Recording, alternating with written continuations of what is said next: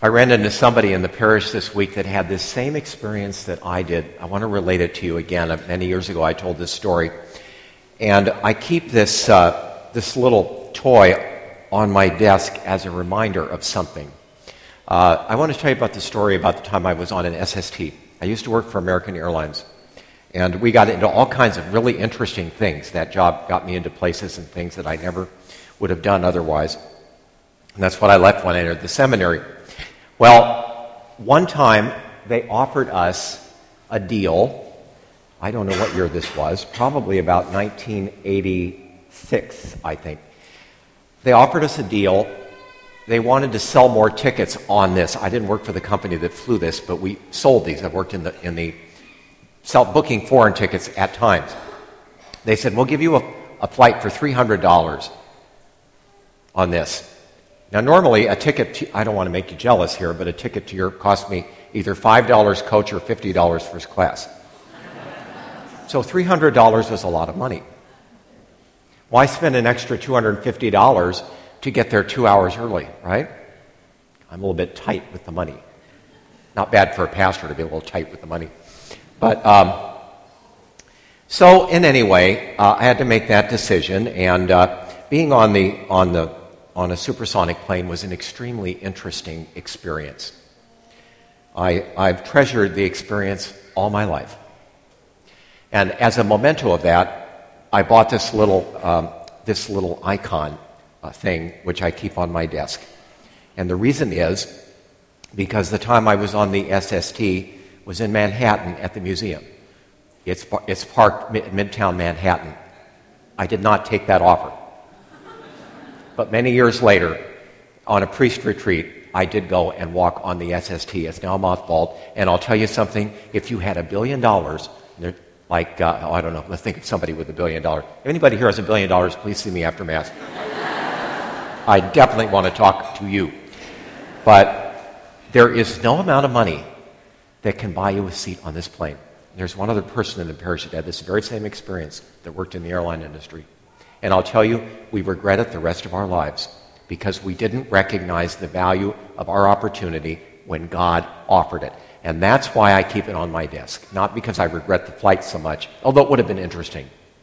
But how many other things do we miss because we don't recognize what's really happening? And I have a couple of other things I keep on my desk that I've told the similar story. We all have things that we missed that we regret. Often it's with family members. We ask ourselves, what is Christmas all about? It's so funny. The Christmas season in this country begins after Halloween, as we all know.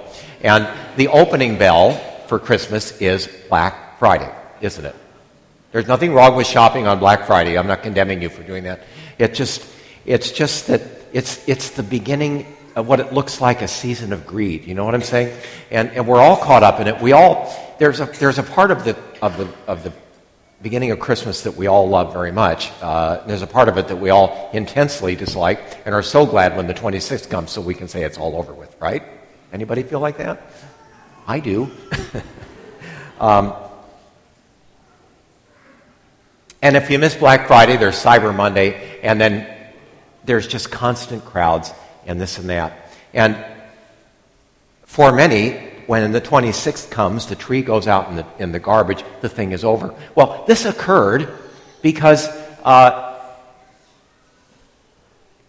stores and places of business want us to buy things for our gift giving that we do. And so naturally, they're the ones that pulled Christmas way out past Thanksgiving. Originally, Christmas was not like that. Christmas, which began in the Catholic Church, was on the 25th and then was celebrated for 8 days afterward. So for us, Christmas is just beginning. And I would offer to you, unless your Christmas tree is dead, which it might be, you might want to keep it in for another week at least and put a little Christmas scene under it. Because once the presents are opened, that's when the real Christmas begins. Because the real present under the tree is Christ. And a lot of people don't realize it. There are 2 Christmases in this country. You have to be careful. We all love the one that we're celebrating, with the lights and the presents and everything else. But that's one Christmas. But Christ is something completely different. They're really almost two separate things. And that's all right. Everybody likes a party.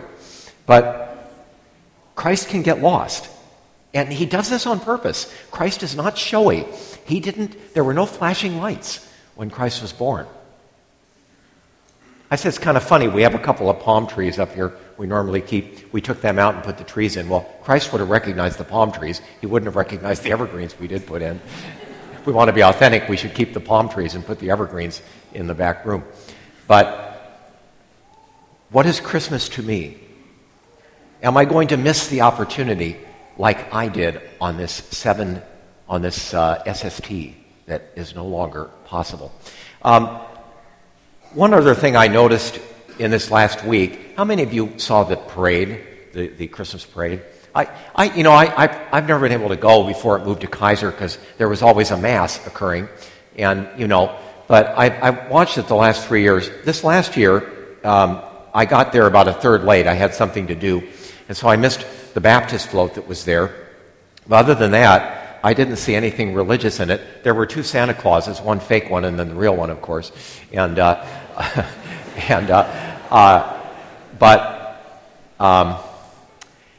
As far as the nativity was concerned, I don't know if any of you noticed this, but being a priest, I did. There was a couple of horse-drawn things, which the horses were very exciting to me. I always enjoy looking at the horses. And behind them, of course, were the inevitable pooper scoopers. In one case, they were prisoners. I don't know whether they were happy to get that job or not. But right behind it, I was with some family, and they said to me, look at that ugly little car, little 3-wheel car, and look how the ugly decorations. And you know what it was pulling? A tiny little nativity. A tiny little nativity. I wonder if any of you saw it. That was, like I said, I missed a third of the parade, but that was the only nativity that I saw. My first reaction was, by God, next year we are going to put this nativity in that parade. We've got that boss nativity, and all we need is a flatbed truck, a couple of lights, and a few of us to stand in it, and there we go. Isn't it time somebody found out what Christmas is all about?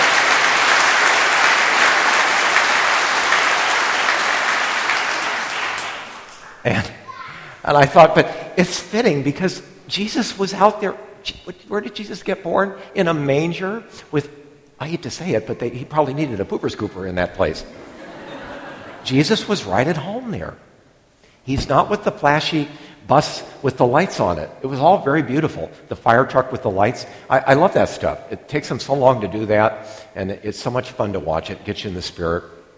But Jesus is a hidden God. He's the investment opportunity of a lifetime. But it's something we have to realize on our own. Christ hides himself. God hides himself. God is not going to be obvious. Sometimes he does. I have to admit, there are times when God really hits people over the head. I can't believe it sometimes, some of the stories I hear. But most of the time, we've got to find him. Our country is searching in this 4 weeks. We search so hard for something valuable. And you know what it is? You know what's really valuable about Christmas? Our families. You may be with people, some of whom you only barely tolerate, or you know how it is with families. We all have a dysfunctional family. I know I did. But we love our families. Some of them have passed on. Some are with us. Some can't be here. For some of you, your family lays in the future. It doesn't exist yet, but it will. And the ones that have died are not dead. Those who died in the faith are with us. They are here, but they cannot talk to us. But Christmas is like a tree that points to the future. Not just up there, but right here. Our faith sees it already. Christmas is all about family. It brings family together. This is why when I worked in the airline industry, I'll tell you, I never worked so hard as those 2 weeks before Christmas, except being a pastor, of course, and never had a Christmas off. I still don't have a Christmas off. Service industries work on holidays. People will do almost anything to get home for Christmas. If they can't get home, it hurts. And this tells us what Christmas is really all about.